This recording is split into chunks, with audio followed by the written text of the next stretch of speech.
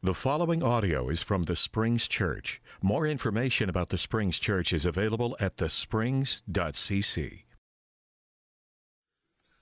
Good morning, Springs Church. It's good to be with you this morning, and I want to welcome you all in the name of Jesus Christ this morning.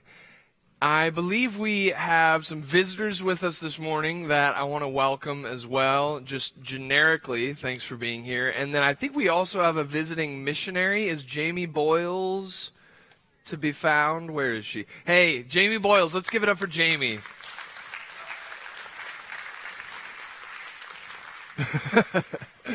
Thank you so much, Jamie, for the incredible work you continue to do for the kingdom of God, and we're glad to have you with us this morning.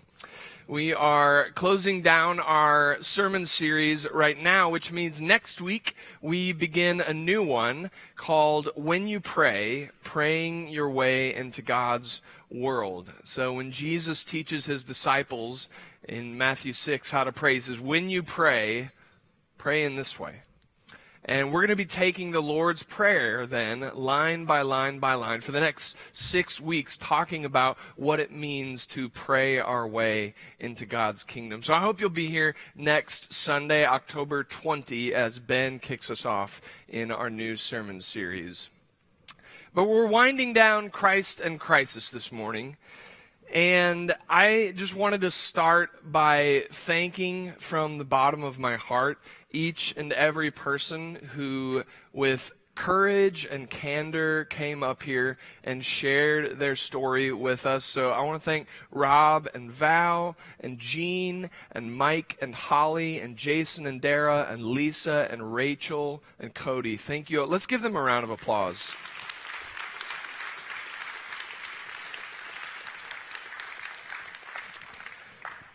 So grateful for you all in sharing your stories with us and sharing what faith looked like during crisis.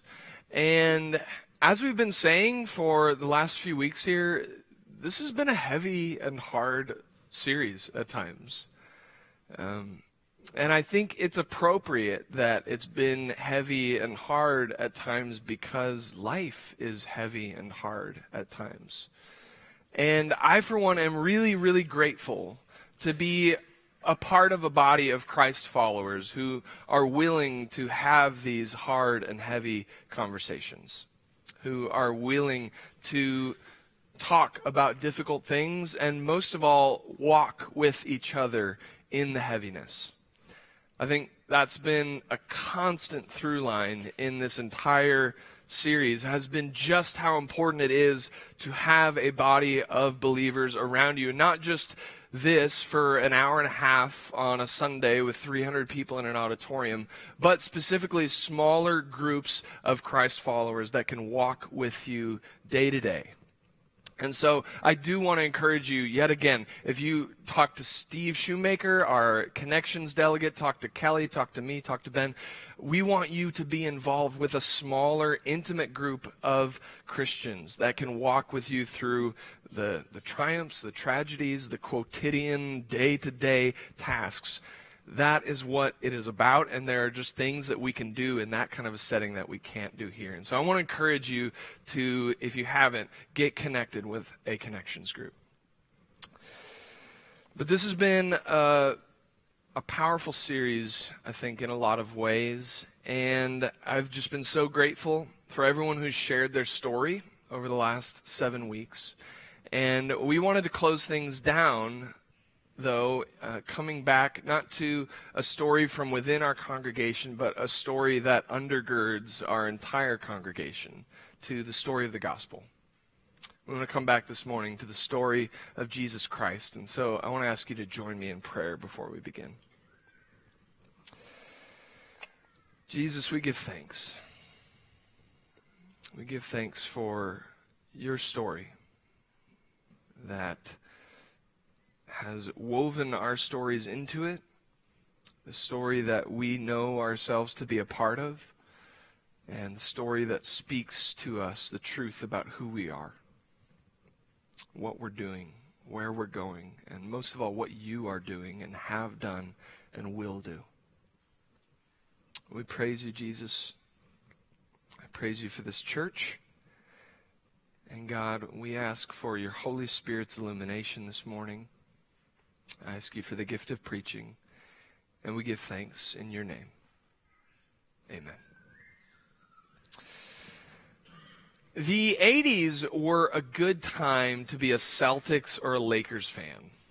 Some of you were around then. I was not around until the end of it, but you couldn't watch an NBA Finals without the Boston Celtics or the LA Lakers, or probably both of them, going head-to-head with one another. And so my dad was a huge Celtics fan in the 80s, and his best friend Tom was in love with the Lakers. So the finals were just a great time for them to set aside their similarities and focus on their differences. And it was one year, I think it was probably 84 or 85, that my dad was unable to watch one of the games. He had something going on that night, but fortunately the 80s were not only the Celtics' heyday, but they were also the VCR's heyday. So he was able to record it, and he gets home, and he's getting ready to watch it, but he gets a phone call. And he answers the phone, and it's his friend Tom, and Tom says, "Hey, did you see the game?" And my dad's like, No. I haven't seen it. I don't know a thing about what happens. I don't know who won. I don't want to know any single thing. Don't say a word. To which Tom replied, "Okay, but you're not going to like it." Which took my dad pretty quickly from sadness at what was obviously a Celtics loss to anger at Tom for spoiling the game. Because we all hate spoilers. Well, I shouldn't say all of us. My mother-in-law will actually flip to the last 3 pages of a book, read it, and then decide if she's going to go back to the beginning to read the whole book, which is like the 8th deadly sin for me. I don't understand it. But most all of us do not like spoilers, because a spoiler, it robs us of that first experience of the story itself, of the unfolding and the revealing of all that information which a great storyteller can do in film, in novel, in whatever. And so it robs us of that first experience, but also a spoiler changes the way we interpret that work of art. When I've had movies or books spoiled for me, I watch it and read it in a different way. I'm ingesting each plot point in a different way because I'm thinking ahead to what I already know. I'm thinking ahead to the twists and turns that are coming. And so it changes the way I experience and interpret and receive that story. And that's part of the reason that we don't like spoilers. And so I imagine that for all of us, there are movies or books or TV shows or other works of art that we would love to go back and experience for the very first time. Maybe it's a Celtics-Lakers game. Because experiencing it for the first time is just different. And so there's a part of me that has to wonder, of course, about the gospel story. What would it be like to actually go back to hearing the story without knowing the ending? Many of us, a lot of us have grown up in church, or at least grown up in churchy environments, so probably a lot of us can't even remember a time when we didn't know the story, when we didn't know exactly what was coming every time we heard the story of Jesus Christ. What would it be like to experience it for the very first time? What would it be like not to know how it's going to end? I finished a book this last week called Between Cross and Resurrection, a theology of Holy Saturday. And it's the contention of this book, this author named Alan Lewis, that Holy Saturday, the day right after Good Friday when Jesus is crucified, and the day right before Easter Sunday when he rises again, that Holy Saturday is the perfect place from which to view the gospel story again.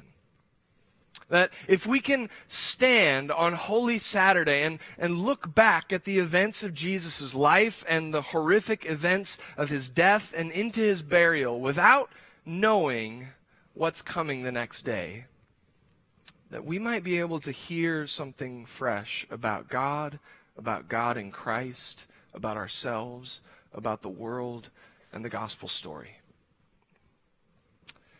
And so that's where I want to stand with you this morning. I want to stand in those long hours between, on the day between the days when Jesus is in the tomb. In John 19 says, "After these things, Joseph of Arimathea, who was a disciple of Jesus, though a secret one because of his fear of the Jews, asked Pilate to let him take down the body of Jesus. Pilate gave him permission, so he came and removed his body. Nicodemus, who had at first come to Jesus by night, also came, bringing a mixture of myrrh and aloes weighing about 100 pounds. They took the body of Jesus and wrapped it with the spices in linen cloths, according to the burial custom of the Jews. Now there was a garden in the place where he was crucified. And in the garden there was a new tomb in which no one had ever been laid. And so, because it was the Jewish day of preparation and the tomb was nearby, they laid Jesus there." Jesus, it turns out, was a sham.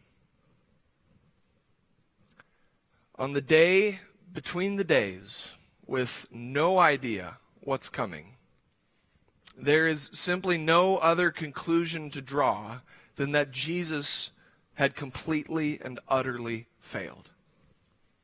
You see, that first Holy Saturday is not a holy one. That Holy Saturday is not a day pregnant with anticipation of what's right around the corner. It's not a day where you're just expecting joy and hope in the morning. It's just the day after the end. It's not the day between any days. It's just the day, as Alan Lewis says, it's an empty void. A nothing, shapeless, meaningless, anticlimactic, simply the day after the end. Those of us who've been through crisis, who've been through tragedy, who've listened to these stories of crisis or walked with someone through crisis, can go some way towards imagining the emotions of Jesus' friends and followers on that first Holy Saturday. We can imagine the long, empty hours of darkness and confusion, of denial and incomprehension, of sorrow and desolation. Because Jesus is dead, and he's in the tomb. So what does it mean for us on that first Holy Saturday to look back on Jesus' life and death?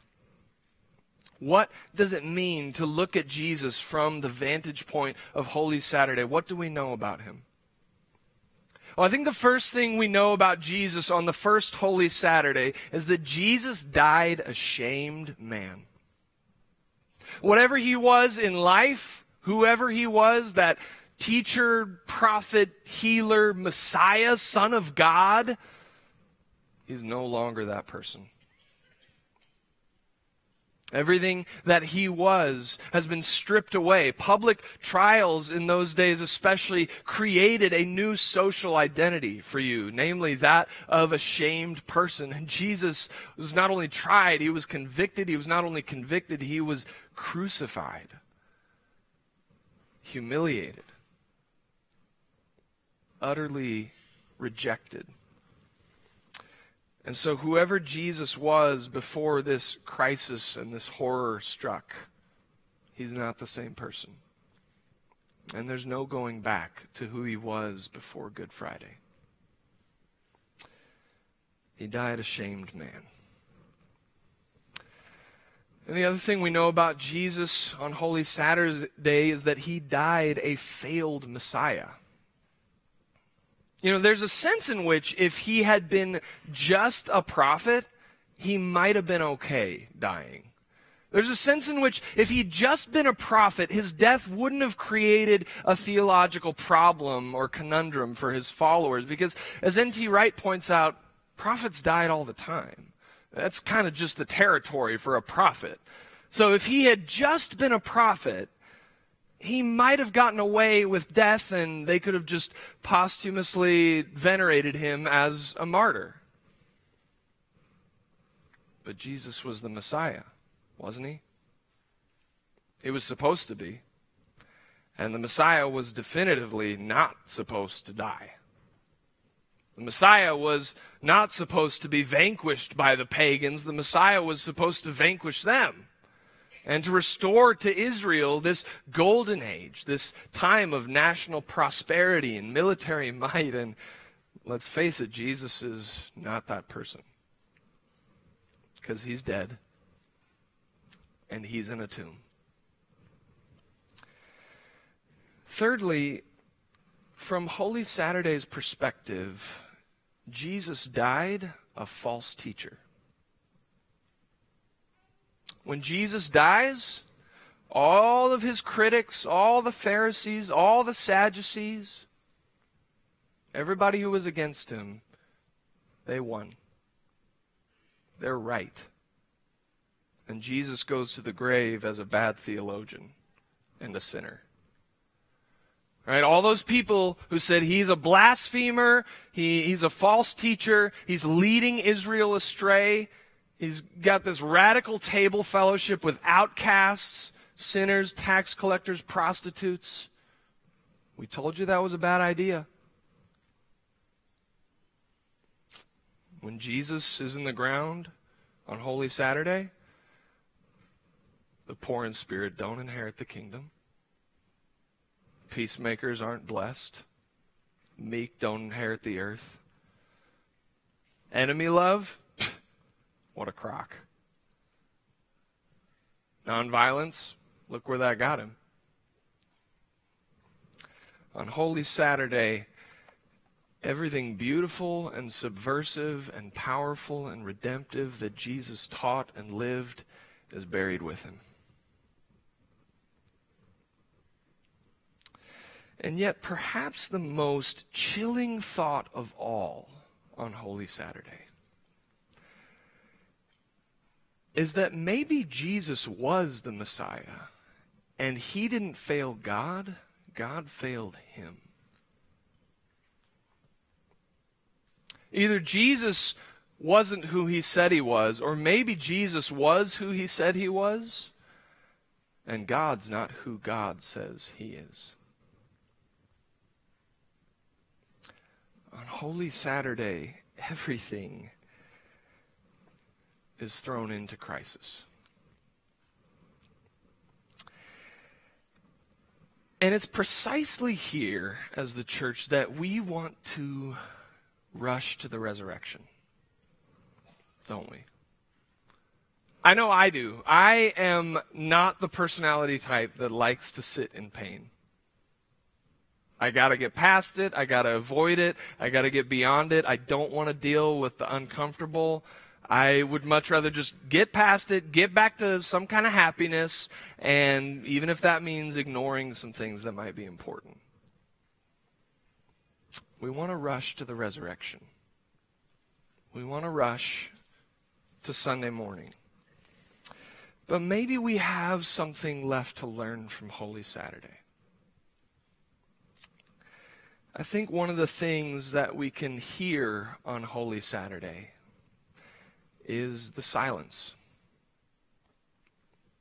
Perhaps Holy Saturday calls us to silence. You know, we started with John's account of Jesus' burial in chapter 19. And John is the one that famously begins with the prologue about the Word that was in the beginning, that was with God, that became flesh, and is now dead and buried. That God's speech has now become silent. And as one theologian has said, when the Word of God is dead, the church has no words left to say.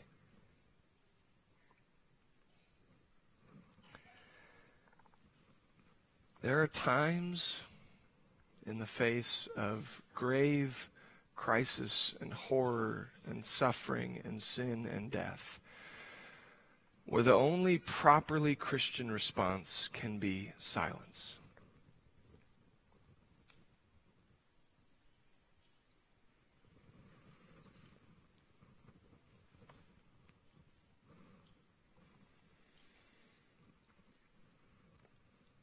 There are moments and Saturdays in our lives where the only thing a Christian can faithfully say is nothing.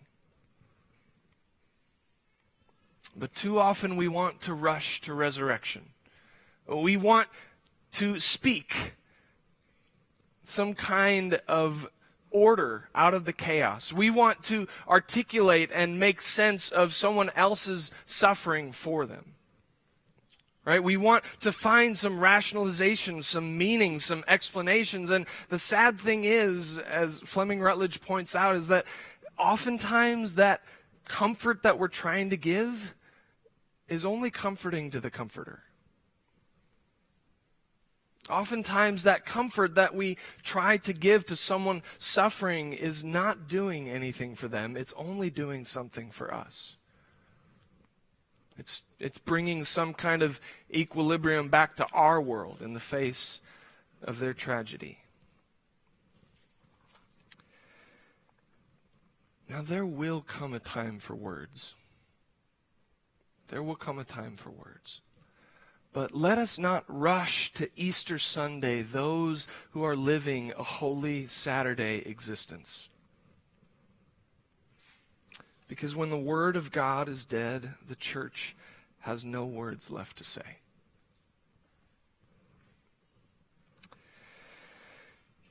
You see, we live in a Holy Saturday world.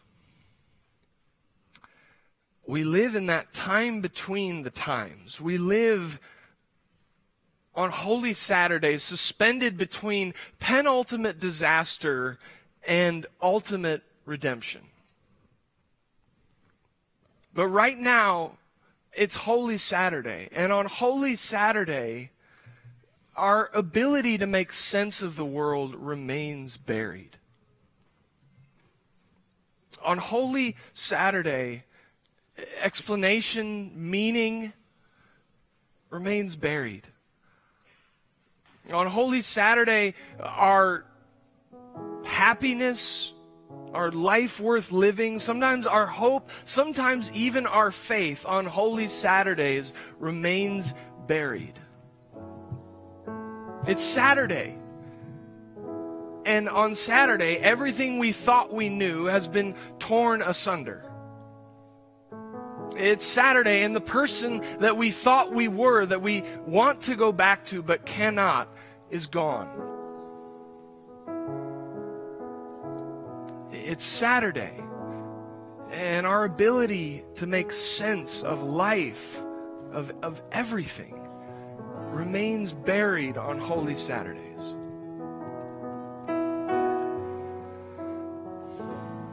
It's Saturday, and our dignity, our salvation, our theology, our everything remains buried at times. But Saturday is not the end of the story.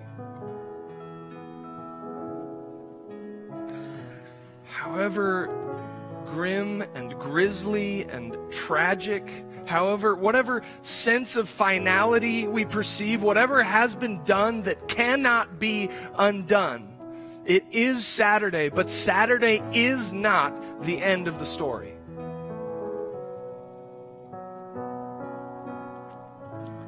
Our happiness, our meaning, our hope, it's buried, and nothing will ever be the same, and the questions may remain on Saturday, but Saturday is not the end of the story. It's Saturday, but tomorrow is Sunday, and Sunday, praise Jesus, is resurrection.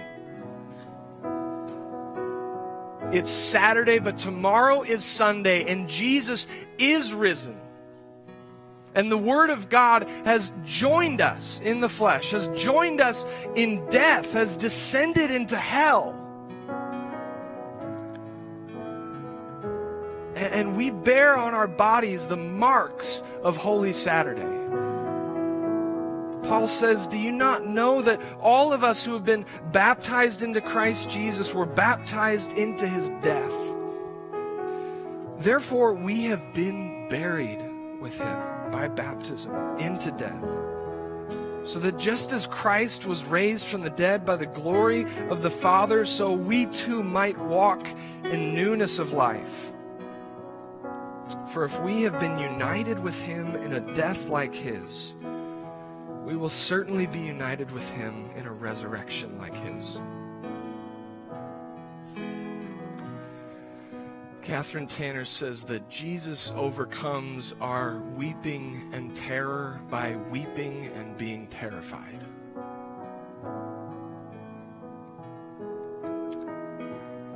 It's Holy Saturday, but the Word of God has succumbed to Saturday, that we might join that Word on that final Sunday morning. Praise Jesus, tomorrow is Sunday.